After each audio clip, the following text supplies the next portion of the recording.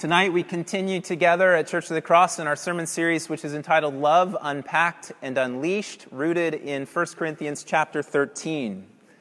We spent some time at the beginning of this series looking at the supremacy of love, at love as the way beyond comparison, or the way that we want to seek above any other way, the way of true human life. And then we've moved on since turning to verse 4 of chapter 13 to unpack the fruits or the nature of love. And our goal in this extended meditation at this community of focusing on love and unpacking love is not to be academic, but it's actually to seek to grow as people of love and as a community of love, knowing that this is ultimately our calling as the church, as the people of God gathered in Jesus' name. It is to grow, to be known for, to shine the light of love to the world around us. And so that's our goal for this time together again tonight, that we would come away from here and we'd grow in this way of love in our lives. Paul says in verses 4 and 5 of 1 Corinthians 13, love does not boast, it is not arrogant, it is not rude, or it does not behave shamefully or act shamefully would be a more literal translation of the word that's translated rude. And the strand that unites these three negatives about what love is not, that unites them together, is pride. Or as C.S. Lewis, who I'll draw from some tonight, rightly called the great sin in his classic Mere Christianity. So when Paul says that love is not these three things, it's another way for Paul to say that the Christian spirit of love is a humble spirit or a lowly spirit, the opposite of being proud. So the proud person is always measuring himself against others in order to demonstrate his own superiority. He is more eloquent, more gifted, wealthier, holier, more spiritual than the person over there. And this is exactly what the Corinthians were doing. And for the proud man or the proud woman, being better is a kind of validation stamp upon his or her own life. Since I'm at the top of whatever scale it is that's important to me, beauty, popularity, the culinary arts, duck hunting, mountain climbing, board game playing, you can fill in the blank, we could go on and on. But since I'm at the top of that scale, then I'm okay or I'm valid. For the proud, it's not enough to do a job well, but we must do it better than our neighbor. It's not enough to be a gifted musician.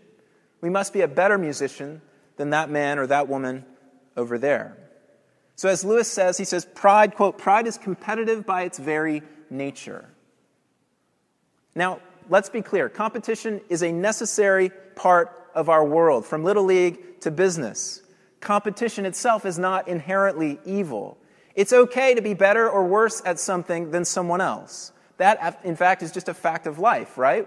That's really just the truth. We're better at some things than some people, and we're worse at some things than some people. It's okay to compete and win in this world, and it's okay to compete and to lose in this world. But here's where the rub comes. Pride links the winning and losing, the being better or the being worse at something, whether it's poetry or ping pong or piano playing or politics or praying or parenting, and yes, that is alliteration. It links one's value to these things, or importance or dignity, to being better at or winning at something.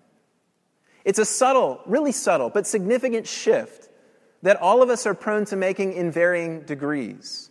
And I say in varying degrees purposefully, because pride can be quite a bit more subtle than just, oh, I want to be the best, and if I'm not the best, then I'll not be okay.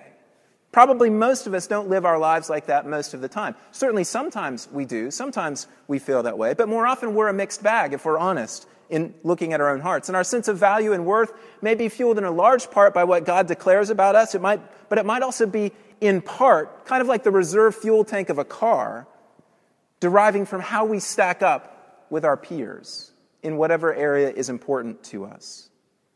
And when that is the case, as it was for the Corinthians, in whatever degree, then we spend a lot of our lives making sure that we stack up well.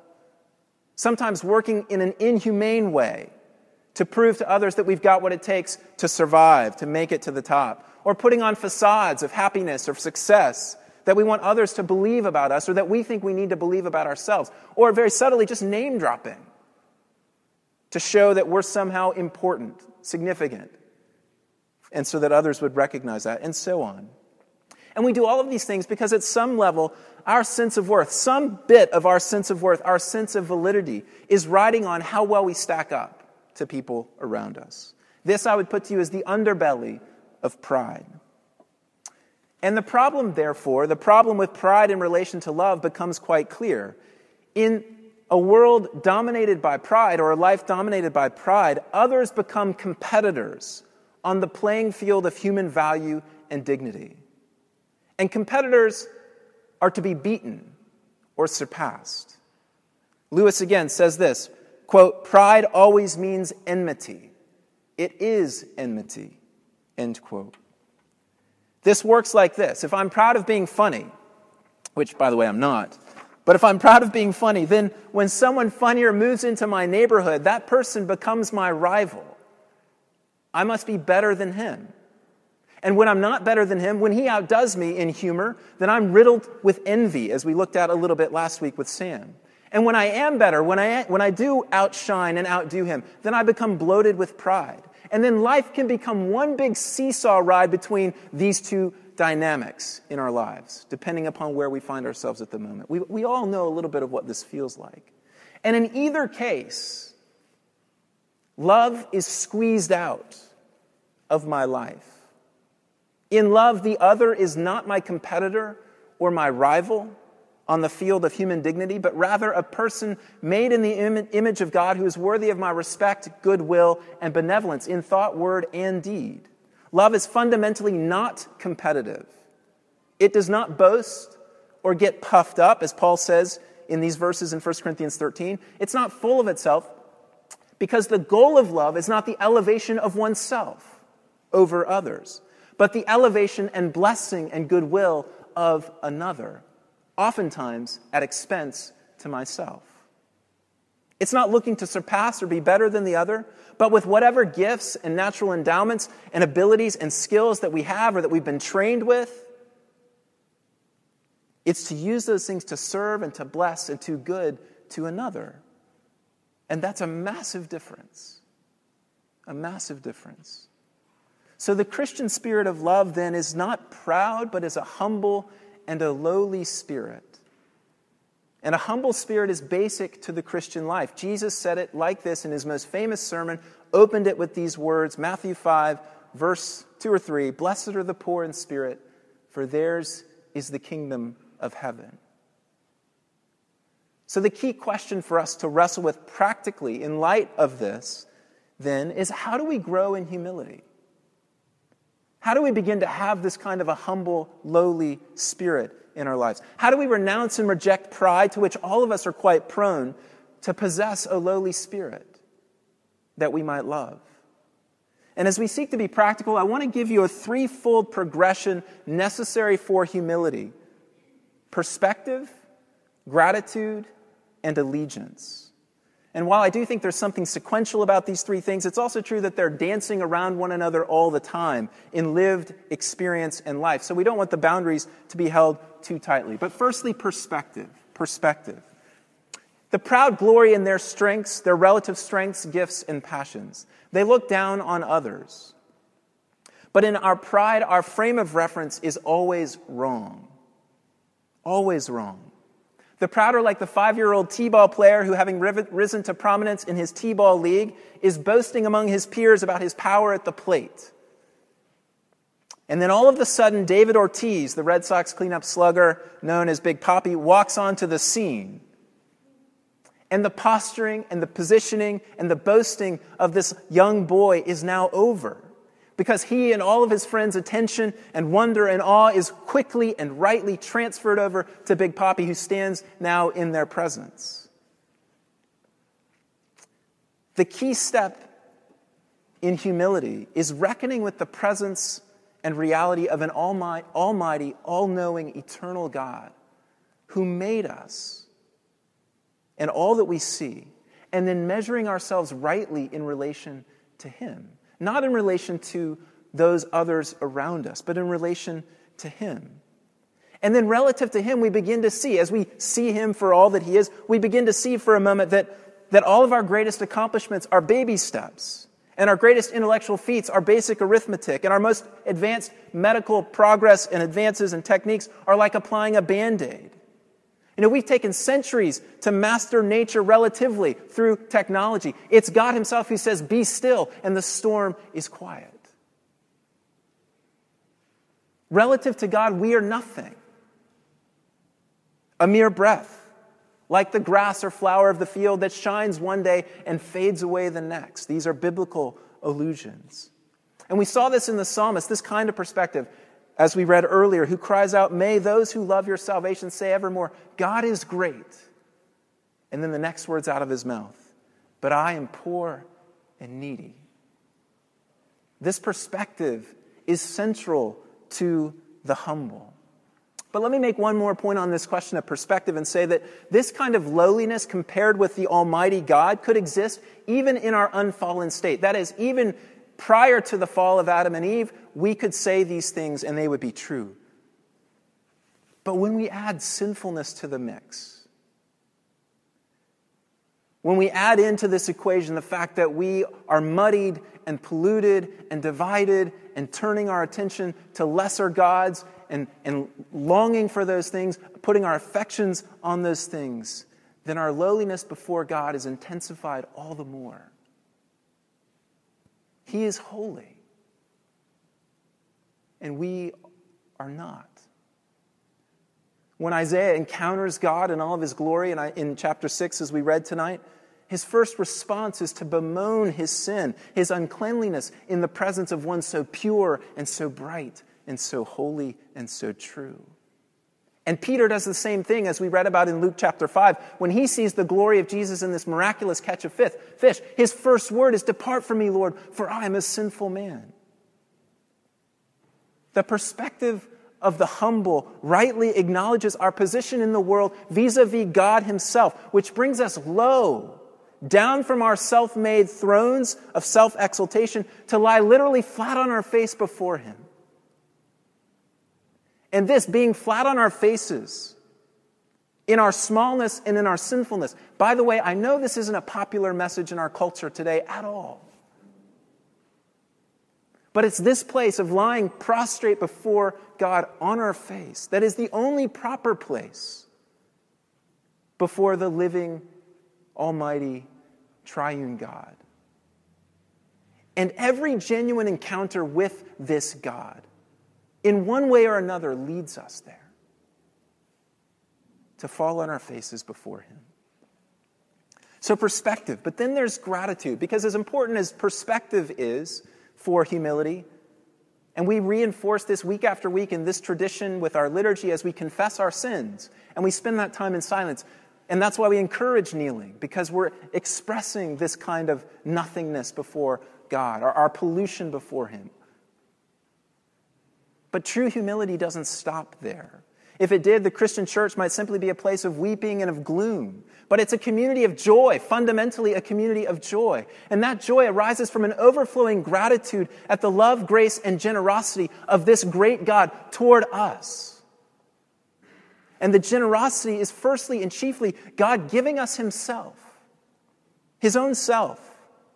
Because though we are small, though we are tainted, and though we are on our face before him with no claim on his kindness, but rather only claims on his judgment, on his severity, God then comes among us. God reaches out. Often in the scriptures, as people encounter God, they fall flat on their face. And what you see, like in Revelation 1 with John, is that Jesus reaches out and puts his hand on him. And the ultimate picture of God reaching out and putting his hand on us is the sending of his Son in the flesh to come among us, to walk through what we walk through, to experience what we experience, and ultimately then to die the death that we were meant to die, that we might live the life that he means for us to live. And in so reaching out, God enables us then to share in his life and his love, in the fullness that we were created for. And then God, and not the validation that we think will come from being the best lawyer or the best teacher or the best parent or whatever. The validation is what we ultimately want and need because it's a validation from the eternal, supreme being of the world to us, his creatures. Saying, I love you. You belong with me. Don't be afraid. Come be in my life. Come be in my person. The gift of himself, God's gift of himself to you and to me, gives us all the validity, all the worth, all the dignity that we could ever want or ever hope for in our lives. We are the beloved children of the great King. And all that we in our pride are scrambling to attain by our own meager efforts is given to us freely and gloriously by the love of God in Christ. The humble then rest in him as their refuge and rely upon him as their strength, overflowing with gratitude for his great gift of himself to us. And he not only gives us himself, but he also gives us the gifts and the endowments that we now enjoy, which are not a result of our own industry or brilliance we've come now to understand through this perspective, and therefore something for us to boast in or to gloat in or to hold ourselves above others in. But we now see them as what they were always meant to be seen as, which is gifts from God given to us, entrusted to us as stewards, not as owners who can take pride in what we have, but as stewards who have received these things on loan from our Heavenly Father and are now meant to be used not to exploit the situations we find ourselves in or the people that we find ourselves around, so that we might sustain through these gifts an identity for us that we've made of our own effort. But they're now meant to be used freely, to give glory to God and to serve others around us with all that we've been given. The mind of the humble is not merely filled with an awareness of our lowliness, but it is filled even more with a vision of God and his love and generosity toward us. The focus of the proud is on themselves and on their gifts and their endowments relative to others. The focus of the humble is upon God in his grandeur and generosity. This, focusing upon God and not trying to be humble, is the quickest way to progress on the path of humility. Lewis again wrote this: the humble man will not be thinking about humility. He will not be thinking about himself at all. The humble will be thinking about God and dwelling upon God, and all that God thinks about them confers upon them. His eyes will be fixed on Jesus, the author and perfecter of his faith, and overwhelmed with gratitude as the pressure under pride to be somebody will be undone. It'll be popped, and joy will flood into the heart of one who's been set free. The third phase, then, is the final phase of having gained perspective and having been flooded with gratitude and joy. The humble have an unwavering allegiance to this great King. Won for us by an encounter with his love and grace, God lifts us up to him. He gives us what we sought and sometimes still seek to find in our pride. And he wins us over not merely as our benefactor, but as our Lord, as our King, the one whose will that we seek to follow at every turn. The humble, overwhelmed by gratitude, give to God their absolute allegiance in that gratitude. There is no more humble prayer than we can find than the one that we find on the lips of Jesus in the Garden of Gethsemane, where he prays, "Not my will, but yours be done." That is a prayer of humility.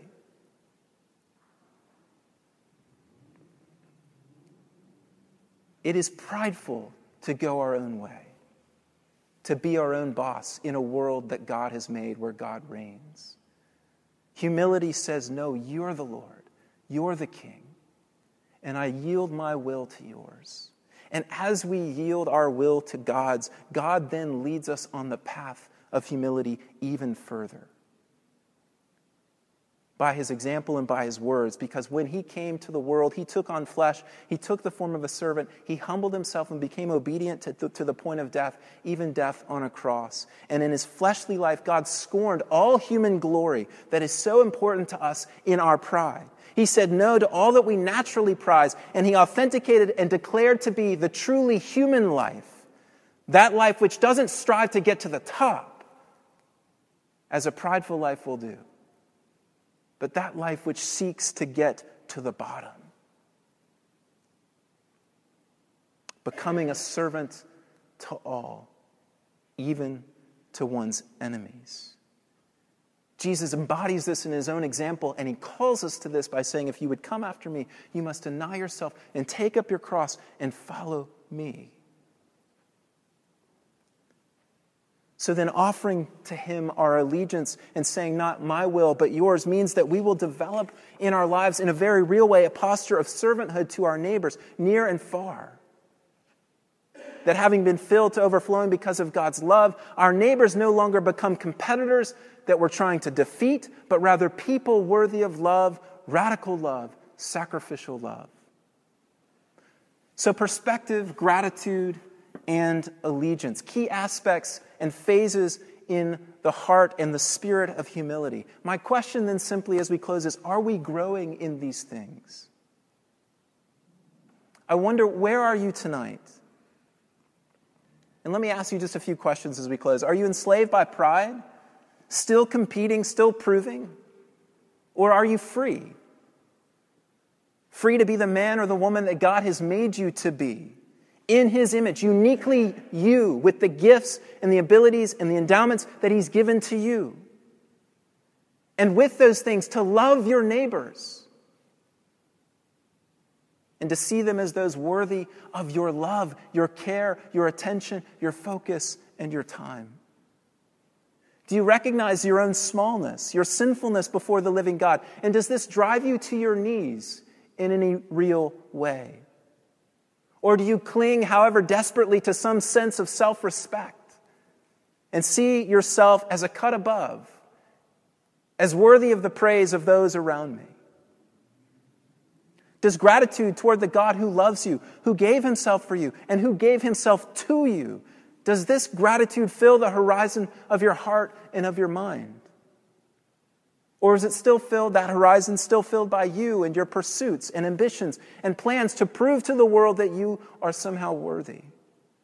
Have you surrendered to this Jesus, this King, as Lord? Or do you hold back parts of your life, whatever treasured parts those might be, from his lordship and his rule? I would put to you that to grow in these areas of perspective and gratitude and allegiance and humility, there is no better place to be. And we're all growing in these things. None of us have arrived in these things.